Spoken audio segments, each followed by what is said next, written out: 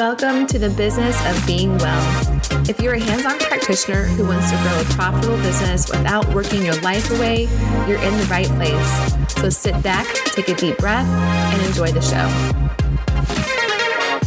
Hello, everyone. Welcome to a new episode of the business of being well. The business of being well is still like a hard thing for me to get out of my mouth because I just changed the podcast name and it was 5 years of a different name. So anyway, welcome to the business of being well. I'm here today with Leslie Cornwell. Leslie is a midwife. I'm going to let her introduce herself and share more about who she is. And we're going to talk all things midwifery today. Awesome. Well, thank you so much for having me on. My name's Leslie Cornwell. I am a certified nurse midwife. I've been practicing for 9 years as a nurse midwife. I've done hospital, birth center, home setting, and the last 4 years I've ran a company called Midwifery Business Consultation. So I help midwives all over the country start practices, expand on their practices, or even those unique niche things that sometimes midwives don't really think about. So you and I are very similar with like multiple revenue streams, and empowering chiropractors and midwives with that business financial knowledge is really important. How did you decide to become a midwife? What took you into that career path? Well, it was actually interesting. I never grew up around it. I had a lot of cousins. I was the oldest. I babysat a lot. And it was when I was 16, I saw a channel called the Birthday Channel. Now as a midwife, I'm like, okay, it's kind of like pushing people one direction, but it was my exposure to midwifery. I was like, what is a midwife? I've never heard that. And then as soon as I Google searched, as soon as I interviewed all the midwives in the area, and I really learned about this, I always knew underlining, I was a woman empowerment person. Like if there was comments made, I always knew something I was going to do to advocate for women's rights. I just was like, oh my gosh, you can get paid to catch babies and be part of the coolest part of their life. And it's kind of like to me, like wedding planning, like you have this passion and it's a lifetime event and it's positive and it's lighthearted. The more I learned, I figured out the different educational paths, which I know you and I wanted to talk about. There's about 8 different routes to become a midwife all over the United States. And so it got really confusing, like, okay, what kind of path, what makes the most sense, short-term, long-term, for me is becoming a midwife, but one for consumers to figure out. I chose to be a nurse midwife because I felt like, and not necessarily I wanted to be in the hospital setting. I liked the more alternative route. I wanted to do out of hospital practice, but there weren't midwifery regulations in Michigan at that time. They just came out this last spring. That was 16 years ago that I was making this decision. And I felt like I wanted the best of both worlds. I wanted the educational knowledge. I wanted the medical training. If I could have a choice to work, maybe I'm not going to stay in Michigan.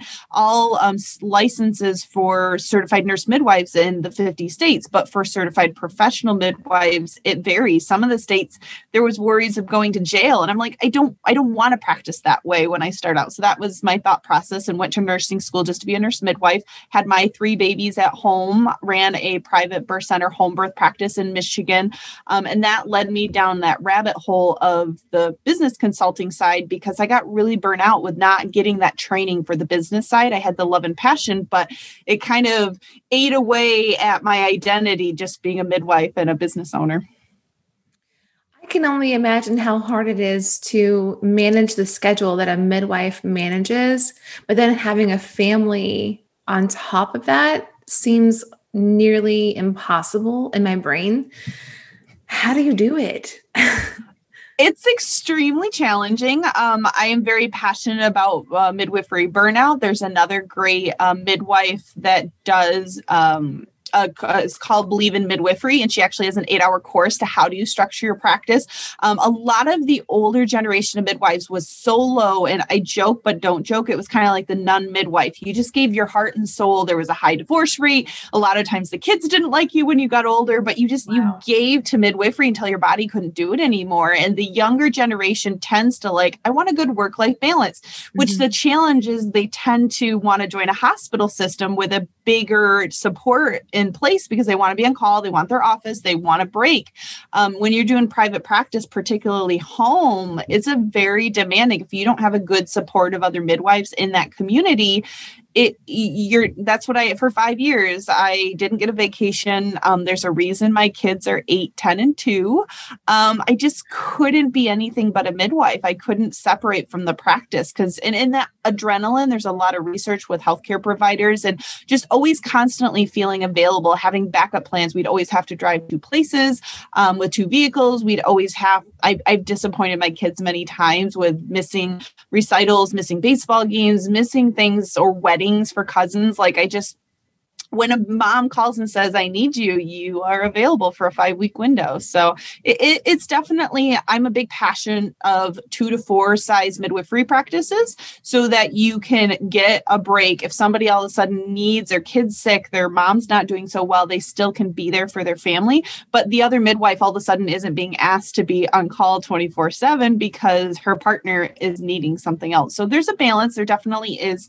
And there's, especially with COVID now and the pandemic, so many midwives, they were already terribly busy, but they're to the extreme because of that guilt of, oh my gosh, there's not a lot. The hospital is the sick house. It only took a pandemic to figure out home birth and out of hospital practice is normal. So the midwives are crazy, crazy busy across the country. And I'm seeing burnout the last year more than ever. And so it breaks my heart. This cyclical cycle is happening.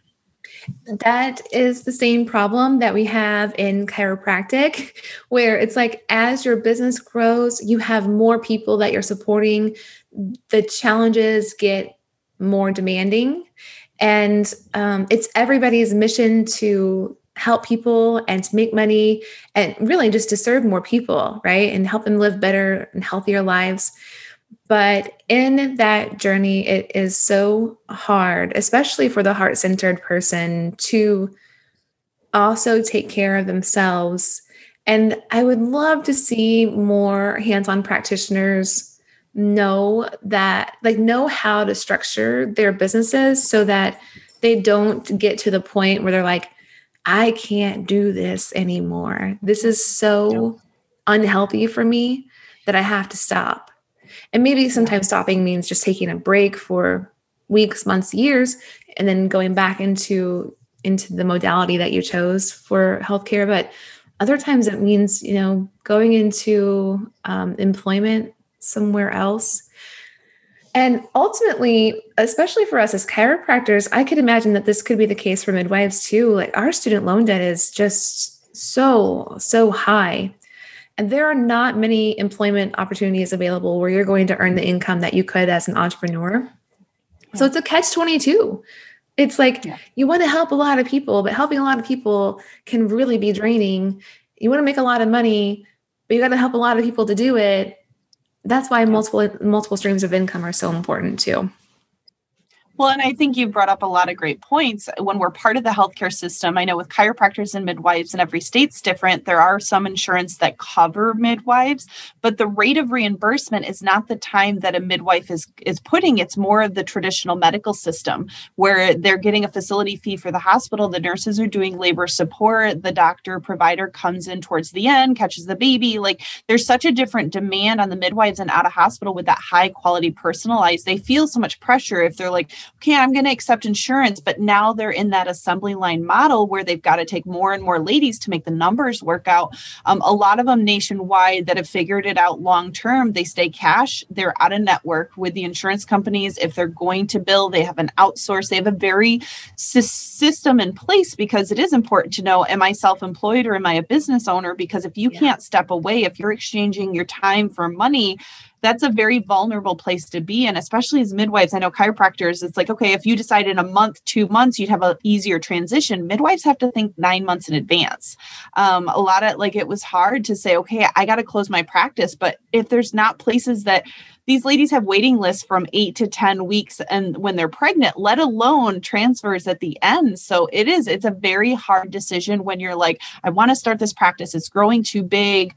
I'm exhausted. What are my options? So I think chiropractors and midwives have a lot more in common than we realize.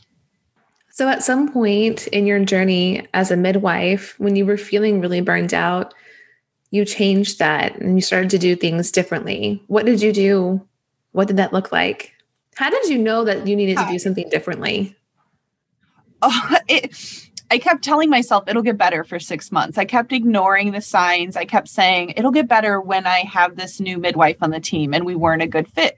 And then it was like, it'll get better because I just have to play catch up. And I was actually falling more and more behind. The hole I was getting in was getting deeper and deeper and darker. And when I think the biggest hallmark was when my son said to me, my oldest, after 3 days of being gone, and I promised to read his bedtime story, we were within minutes of opening up that story and reading. And guess what? I had to leave for birth. It's like the universe was talking to me. My son literally was like, I want a new mom. And that crushed my soul. And I started bawling instantly. And then he paused, my sweet older son. And he's like, I want 2 moms. I want one that can go help that lady that needs you now. And I want one to read this book for me. And that's when I hit a wall. Like, I am going to lose my husband and my children to being a midwife. So it was hard. It was very difficult because I knew the demand. It was the first birth center in the Michigan. It was so needed. We grew so fast, and there was such a need for it, but I couldn't fill that need with the knowledge I had. I didn't have the strong business sense to set up the right foundation. I planned for a year and a half. I made a business plan. I did a small business association. I did all these things I thought. But midwives, and I'm sure chiropractors too, you're not trained much in business. If you got a great apprentice that can help you with that side, but otherwise it's hard knocks. It's always interesting among midwives, even with starting birth centers, they don't help each other much. It's kind of that mentality of, well, I had to work really hard to figure this out myself. So you've got to do the same thing. And I was like, how do we break this wheel? How do we break this cycle? I have went through such heartache. I am suicidal. I'm so depressed. I've lost my identity. I want nothing to do with midwifery anymore. How do I want to support women and I want to support, but I can't be it being a midwife at this point in my life. So I started going down the rabbit hole of truly passive income and Google searching, how do the rich do it? Obviously, I'm a hard worker. I'm smart. There's something I'm missing. And going down that rabbit hole of the mental state and the passive income, the real estate, the multiple business streams, not being self-employed. I mean, Robert Kiyosaki and the 4 cash flows, like going down that rabbit hole was eye-opening to me. And understanding tax and legal and taking courses after courses. I took a year and a half of real estate investing courses. I've taken dozens and dozens of business and legal and tax and things that are so powerful that it's going to help more midwives serve more families. And I'm not the typical midwife personality. Most of them, that just would make them vomit. It would be like, oh my gosh, because they're the art, their creativity. I grew up with all the engineers and the systems and numbers. So I saw the power of supporting families by knowing this stuff and passing it on to the midwives from the beginning. So I really love working with newer midwives in school, so we can break the cyclical cycle, because it's that mindset. Well, if I need more money, I'm just going to take more ladies. And when I do my consulting, it tends to be, let's look at when's the last time you've updated your fee schedule. Let's look at your taxes. Let's look at some of these other things that many times a midwife wouldn't even think about. Yep. Same story, different profession. And so I think it kind of, I might be asking the same question here that you've already answered.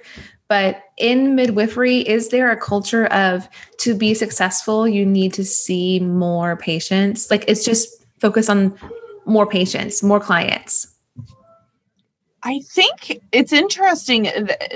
Depending on what generation of midwives in the areas, it's so diverse. I think the definition of successful, I mean, historically has been, you just give. The more ladies you have, you're the better practice, the bigger volume. I mean, there's some ladies that take 15, 20 solo, no birth assistant, do their own thing. And I'm like, you guys are crazy. They live and breathe midwifery. But that's not the newer generation. I think now the definition of successful is I'm happy.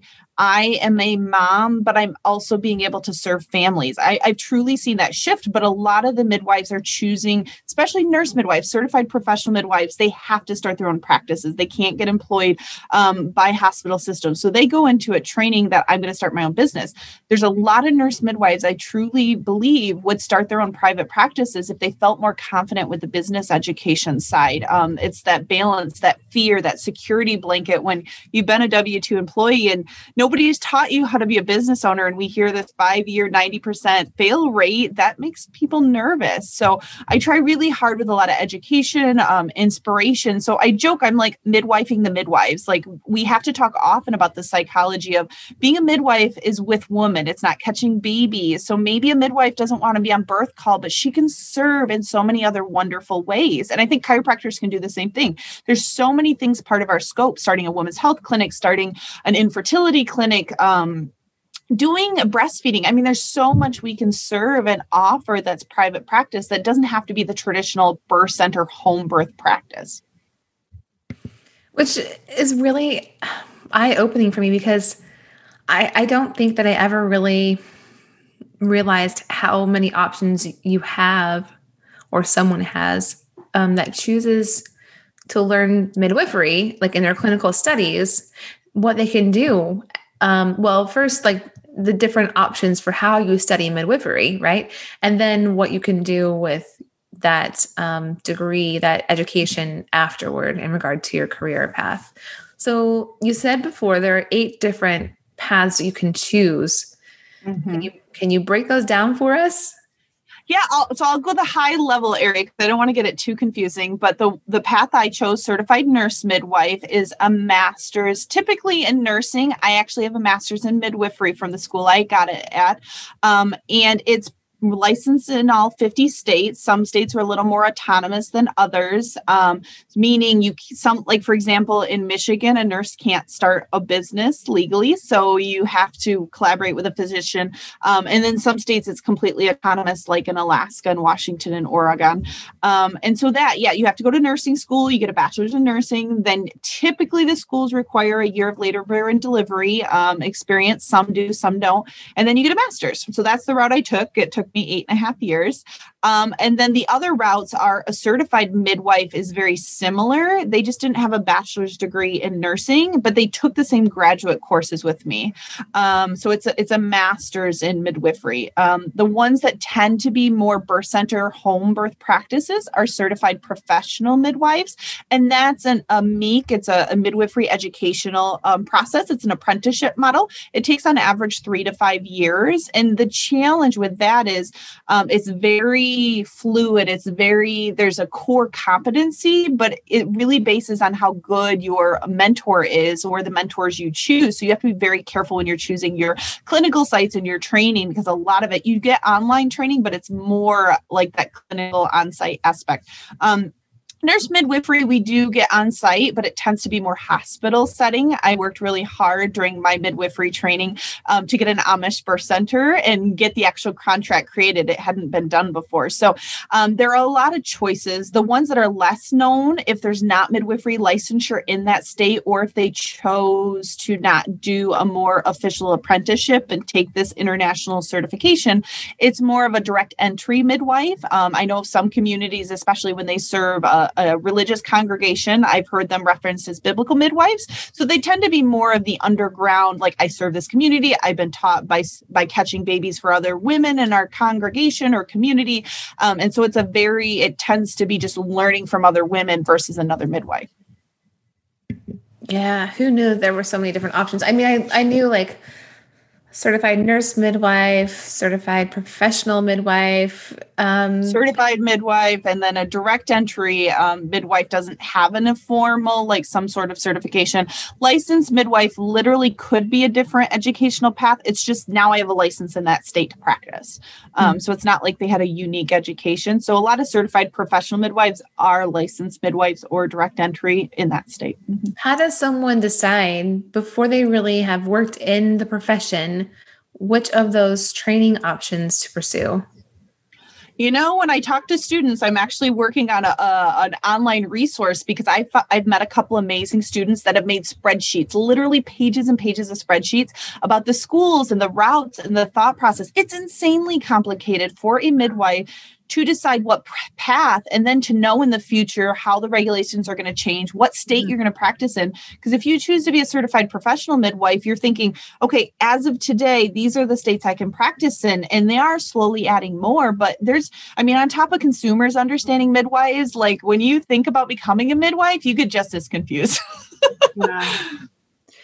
Wow. Yeah. And like with many other things, it's hard to really know what you're getting yourself into until you're in it.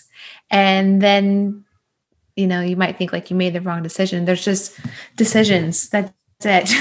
There's lots of. Oh, wholeheartedly. I would think sometimes, like in Michigan right now that we have regulations, certified professional midwives have more autonomy in this state as far as business and practicing than the nurse midwives do. And before last spring, that wasn't the case. And so it's very interesting to me how things transition. And you think, okay, ebb and flow. And do I need to move? Do I need to adjust my practice? Do I need to do X, Y, Z? Those are a lot of variables. Midwives, when you're creating a business plan, you're already trying to predict what are the regulations. There's no birth center regulations in Michigan. Maybe in a couple of years they'll be here, but that can affect your success and what structure you're going to support.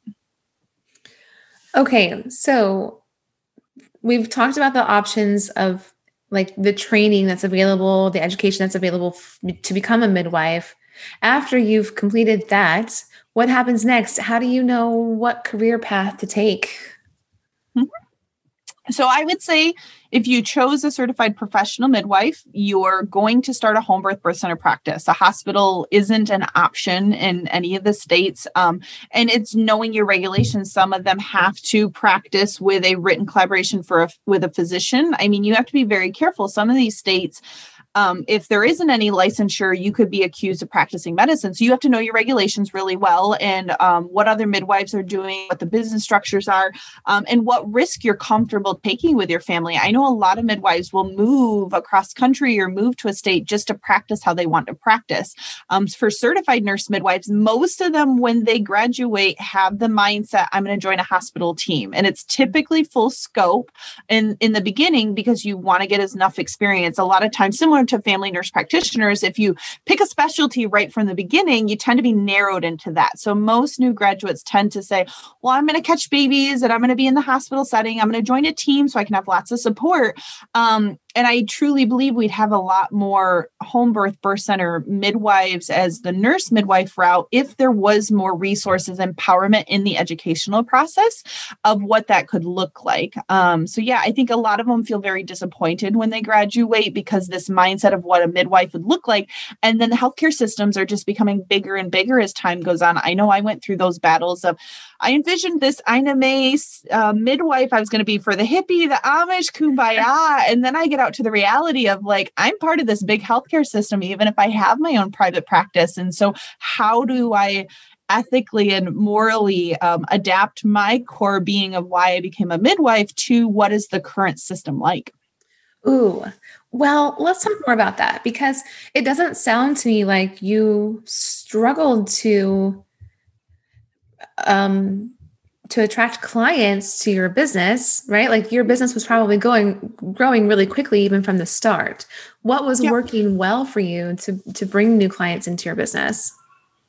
Yeah. So definitely when I talked about the system, it was definitely a consumer demand. There was a lot of wonderful certified professional midwives. There was a couple in the state that were certified nurse midwives. I was the only one. I had malpractice insurance and I was in network, especially with the Affordable Care Act.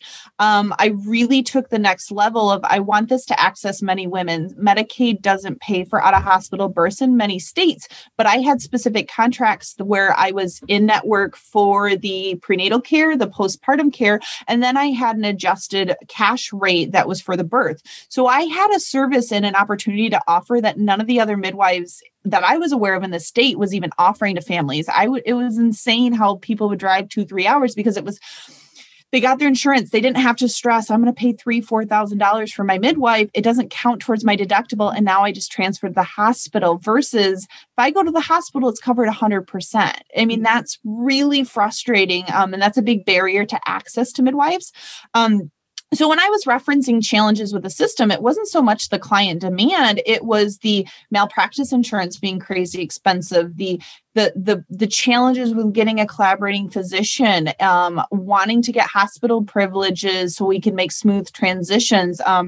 I mean, there was a lot of backdrop challenges in the system. I mean, not having birth center regulations, if the family chose the facility, it was cash. I couldn't even get that option. So it ended up a lot of ladies would start out thinking they wanted the birth center. And then as time went on, they got the education and realized a birth center is a home away from home. I would love to see more of the stats of that mentality shift throughout the pregnancy. So yeah, a lot of home births, even though I had a facility upkeep. And yeah, that number game, when you're trying to keep up with CLIA and all these regulations and the backdrops, it all adds up. The families don't realize. For sure. Yeah. People don't realize like how much it costs you to run your business, but also how much time it takes you to not just work in your business, but also to run your business, to do all the things that you do behind the scenes. One of the things I always cringe when I hear is when someone says, "Oh, you only see patients one day a week." And I'm like, well, like whether they're saying that to me or, about someone else, I'm like, they don't realize you can't take that personally. They don't realize how much you have to do in your business that is not direct patient care.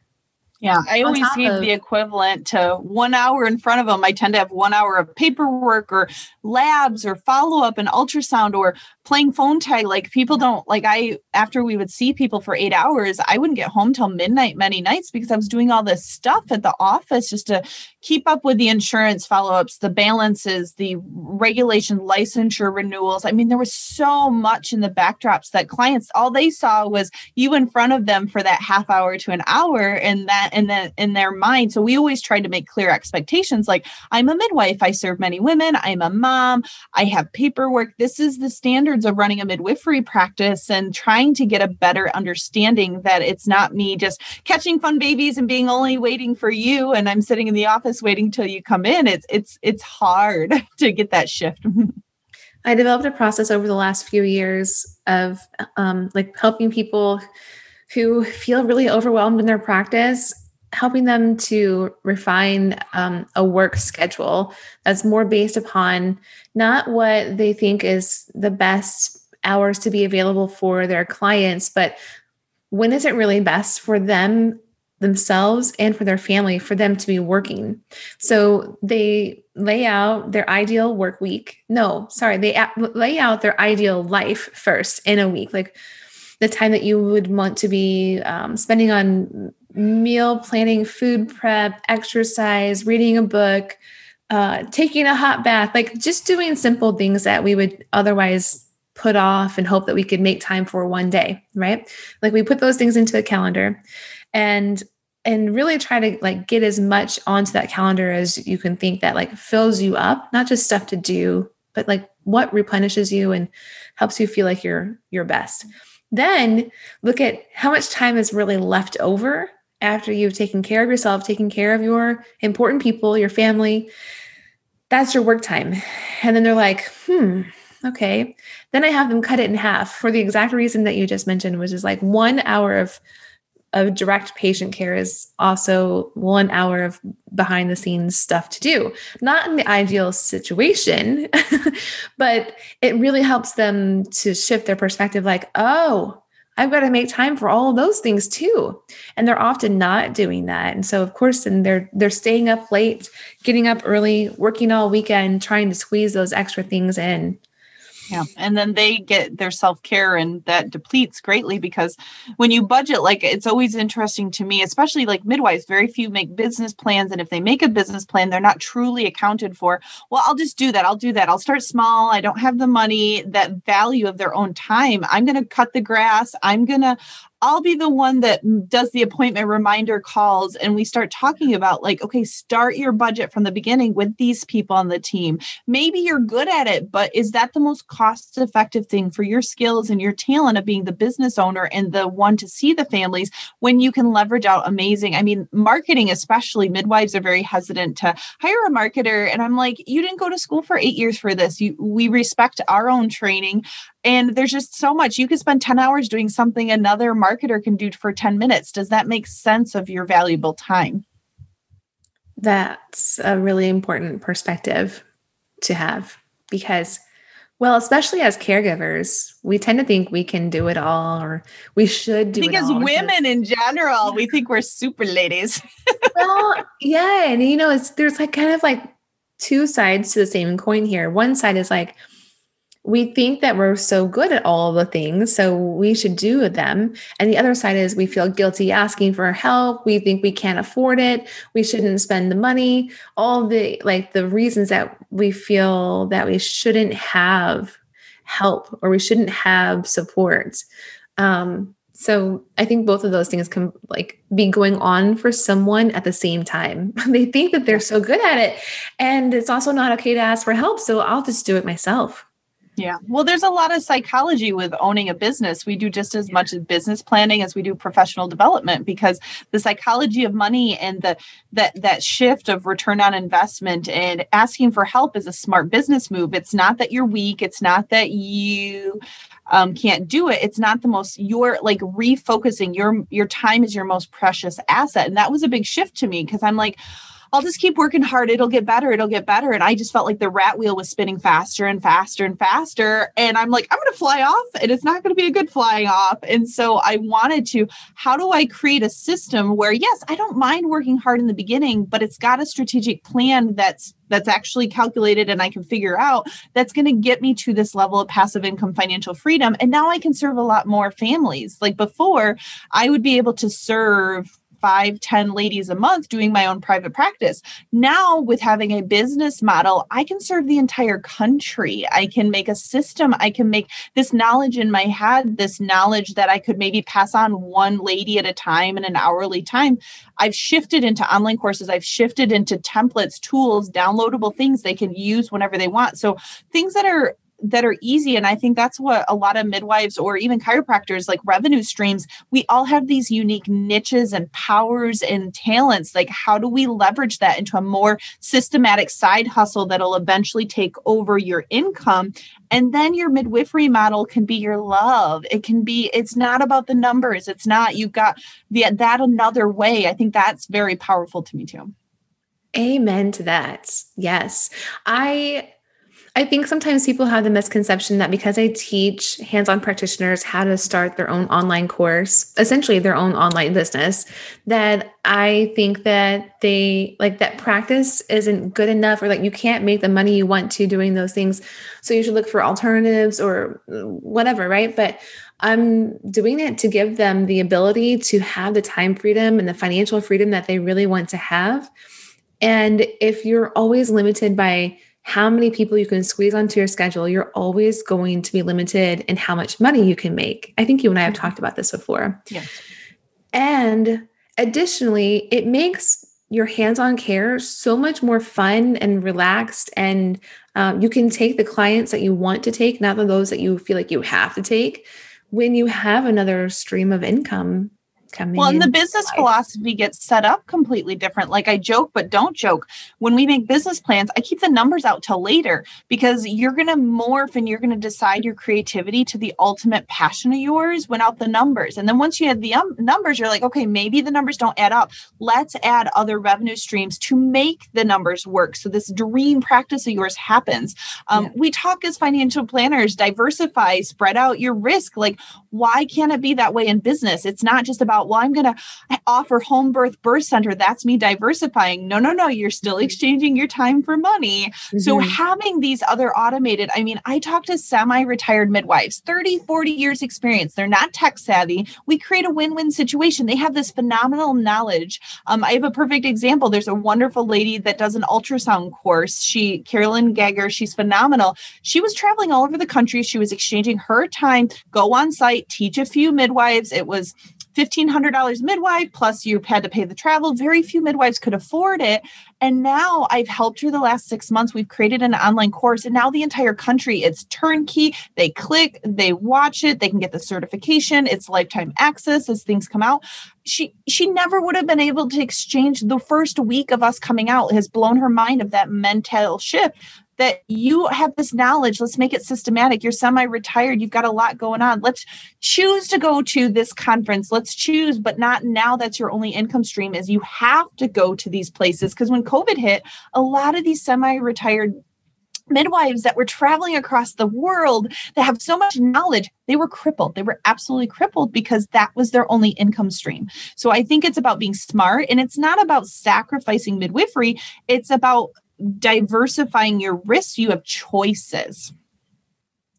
Yes. Okay.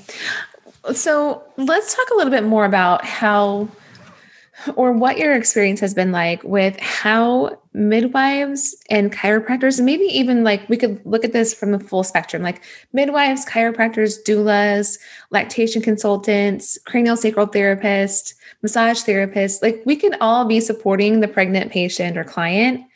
And I feel sometimes that there's confusion for a couple of reasons. One is, why do I need to refer my clients to those other professionals when I could maybe just do that? And I'm like, maybe not.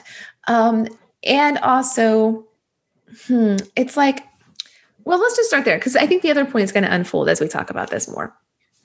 No, I think it's a great place because it's about you branding your ideal client. Yes, we can do all, like a midwife has a lot in their scope, but if infertility doesn't make you happy, don't try to market just because you're trying to get any little lady that can bring money in, because your practice isn't going to be sustained long term. And I think it's the same for chiropractors, doulas. We may be able to cross refer each other's services, and that may be something we can do, but I'm not going to be able to do it as well as somebody that's passionate and that's what they do all day long. And they just have this known for it. I'm a huge fan of creating community centers. Oh my goodness. If we could have birth centers and community centers where chiropractors, alternative therapists, hands-on practitioners could join forces, it blows my mind how it's not happening more. I think so many of us are like, oh, I'm going to start my practice in this little strip mall. It's small, it's simple. Like, why can't we reach out to all these great people finishing training, starting their own practices, and share an office together, cross-refer like crazy?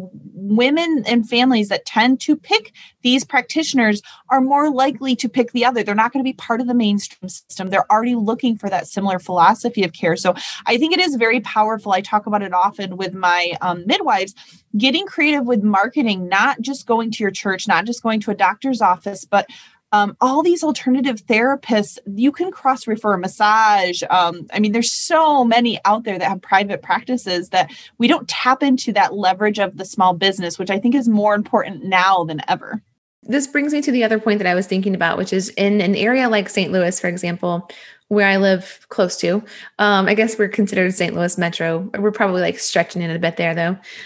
There's a lot of chiropractors because we have a chiropractic school here.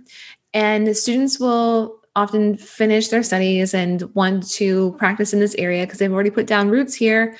And maybe they want to focus on prenatal care. And they're like, well, I can't be a prenatal chiropractor because there's already so many prenatal chiropractors here. And all the midwives are already referring to all the other established practices. There's one person in my mind who I always think of this scenario and her, because she felt that way. And lo and behold, there was a birth center that opened just shortly after the time that she had completed her degree. And I don't know if they were looking for a chiropractor or if she approached them, but eventually she became like their chiropractor on staff. And her practice has grown a lot since that has happened. They've been on television because they're one of the only birth centers in the St. Louis area for sure, and probably in the whole state. They specifically focus on supporting women of color, families of color. And I'm like, you could have never known that opportunity was coming. Like, it just happened at the right time and in the right place for you, for her to be a part of that experience. But prior to that, she was like, I really want to niche down to prenatal, but I can't because there are so many other people who are doing that already. And I'm like, you can still do it. Yeah. And that's that scarcity versus abundance, because I think too many times we don't even look at the opportunities that could be out there because we mentally told ourselves, we hit that glass ceiling we put on ourselves. Well, I might as well not even reach out and call. I'm assuming they've gotten 20 calls from all the other, you don't know, maybe the chiropractor they referred to for 20 years just retired. You have no idea. Maybe they got really frustrated. Maybe they loved this person. And then the last 6 months, they've been treating their ladies like crap because they're busy. They're just the mission, the connection. You don't know. Is it going to hurt to reach out? Like, I was just talking to probably one of the doulas that works at that birth center, because we were talking this morning, Candace Ward, about just the doula collective and the power it has to group like-minded individuals together to learn from each other, to support marketing. I mean, if you could do cross marketing together, you're going to cut your cost a fraction. And now you're looking as this branded, we're a strong, we have similar philosophies, we have similar thought process. That's only going to strengthen your reputation faster in the community. Yeah, it's the notion that we hear a lot about on social media, and it sounds sort of cliche, right? But it's collaboration over competition. It can be really easy to fall into a competitive mindset and think that someone who opens a practice right across the street from yours is going to steal all your patients away from your practice and feel really bad about it because you think that you're going to go under and you're not going to make it. But I have seen this happen time after time where someone is concerned about, another practitioner of the same modality moving right near them, starting a new practice right next door sometimes. And what happens is, as long as they both keep going, they actually both end up being successful. And ultimately what that means is that there are now not one, but two people or two businesses who are providing the care that they provide for the community instead of just one before. And I see that happen over and over again. So whenever someone comes to me and they're like so upset and worried and anxious about some competition, some perceived competition moving into their area, I'm like, no, you just do your thing. You're going to be good. And I know it feels scary, but when you shift from from the scarcity perspective to the abundance perspective, and you trust it, it almost always works out. Yeah, we talked to a lot of midwives about that because they're like, oh, only 1% choose home birth, 1%. There's too many midwives in this area. And I'm like, there is 80% low risk, healthy women that would choose this option if they knew their choices. They knew, like I joked, but didn't joke when I would meet with the other midwives. I was like, you're not my competition. The healthcare system, the branding, the knowledge barrier is my competition, because there is so many women out there to serve. We're already crazy busy, or even like the niche on top of niche, being a midwife and a consultant. There's a dozen across the country in the world that do midwifery business. And they're always so hesitant. There's a huge age gap. There's one that's 5 years older than me, but the rest are all semi-retired, 60 plus. And they're like, well, I'm sorry, you're my competition. Oh, you don't have to send anybody my way. And I'm like, we're all good at something. One is phenomenal at insurance contracting. I'm really good at the business side. The other one's good at the clinical side. She did interim. Like, it's stressing what each person's strength is. And I'm wholeheartedly sending them to other competition because that's not what I'm good at. This is my target market. This is what I can leverage and help. And guess what? When they do the insurance contracting and it gets to that part of the process, they're going to send them my way because it's a respectful relationship. And guess what? These practices are going to be so much better. The families we serve are going to be so much better when we stay in what our love and our calling is and what we're good at. It took me a long time to learn this lesson. I mean, I might make it sound like it's so easy now, but even in my online business, I started in 2015. Well, 15 was the first year that I actually earned some money. I kind of started in 2014, but made zero money. And even after I kind of got narrowed down to the niche of supporting women in chiropractic in 2016, I was like, oh, you need help with marketing? Yes, I can help you with that. Oh, you need help with time management? Yes, I can help you with that. You want to scale your practice? You want to open a second location? You want to hire an associate? Like all the things, as long as you were a woman and a chiropractor, I can help you with that. And I have helped a lot of people with all those things, but I started to realize I don't really want to help everybody with all these things. I want to know who is the best person for them to go to when they are wanting to open a second location, or when they're wanting to hire their third associate, or when they're wanting to like really dive deep into online marketing and just like see a high volume of patients in their practice. That's not me. That's not what I'm really best at. So I don't want people to work with me to do those things. I want them to go to that's that what's person. been interesting to me. Like you and I talked about, I think our first conversation is there's very few specialists and chiropractors because of that initial fear. I'm new. If I specialize, I'm not going to get enough people. And then they get in this cycle that they would love. They're taking care of everything, people they don't want to. They've gotten into this loophole of campaigning they can't get out of. Yeah. And I think it's interesting because midwifery, and even just to any business in general, you're like, I'll do all these services, and some of it's trial and error because you're trying to learn yourself, but it's also like that fear, if you make it too narrowed, is it going to fill? And a great thing to bring up, like our value as chiropractors and midwives isn't just the care we provide, it's who we know, it's the network, it's the resources. I've learned that power with talking to midwives all over the country. If I can get them to that amazing accountant in Louisiana, or I can get them into a couple amazing marketers that know the ins and outs of midwives, how much better their business is going to do just because I connected them with people. Like I found there's a lot of great midwives doing projects all over the country that are doing the exact same thing, and just getting them connected together on the phone call, the power it had that they leveraged each other's momentum. So I think we don't give enough respect to the currency value, the compounding effect of relationships. It's too much of that time exchange. So I think that's what I love about being a business owner and thinking how powerful knowing chiropractors and doulas are. And that cross-referral basis is, you can't put enough stress on the compounding return on investment and branding you will have.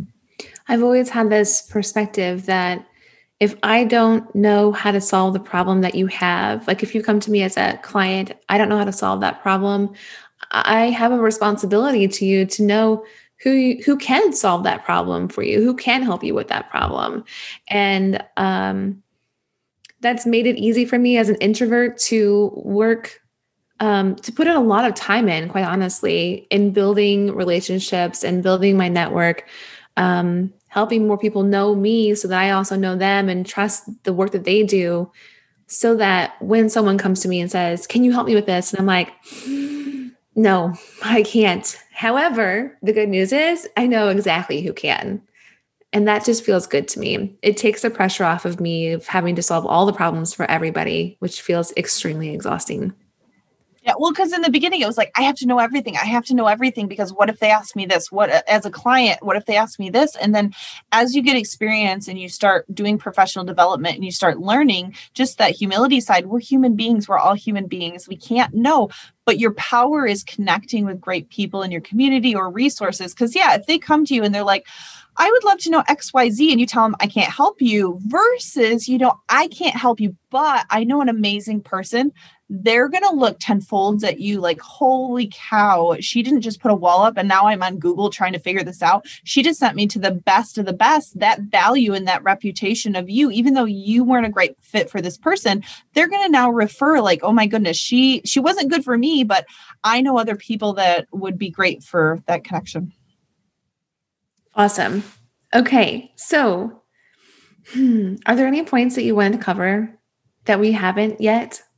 I think it's just, I love working with, I can't stress enough the power chiropractors, midwives, hands-on practitioners have to group together. I can't stress that enough with community centers and our private practices and making meetups, there's professional meetup groups all the time at chambers and local things. It's blown my mind how alternative practitioners haven't created it among their own networking opportunities among each other. And maybe there are some places across the country I haven't found it, but I think it's just, if you're a new practitioner or you're well established, but you want to take it to the next level, or just put your guard down and make some phone calls, make some cold calls. Say, I know with COVID, it's a little hard. We can't go in person, but you can say, can I have a phone call for 15 minutes over your lunch break? Can I do a quick Zoom call? I would love to learn more about you. I don't know any business owners that would say, of course, I'm not going to tell you about my services. Like, they want to share their knowledge and their resources with you so you can, and it'll be vice versa. I actually find it so much easier to send an email or like an Instagram DM to people that I want to connect with than to pick up the phone and call them. So, or just like walk into their business, especially. Now, I'll do it. I will do it. And I'm much more comfortable with it now than I was 10 years ago. I'm 40 now and I was 30 then. Big difference. I also had 3 children. So I think that plays a big part into it too.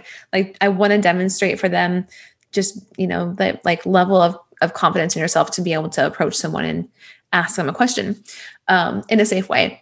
So yeah, I will definitely do it, but I am so much more comfortable just like sending a message to say, hey, I love your profile. And, sometimes people will send me those messages. They're like, oh, I love your profile. And I can tell that they actually haven't even looked at it. They don't really seem to have any idea what it's actually about. They're just kind of like spamming me with their message. But I actually look at someone's stuff and I'm like, oh yes, this is someone that I want to know. And then I do this like gut check thing. We're like, would I want to help this person grow their business? Yes or no? And if it's a yes, then I message them. If it's like, I don't know, then I just, no, not now, maybe later.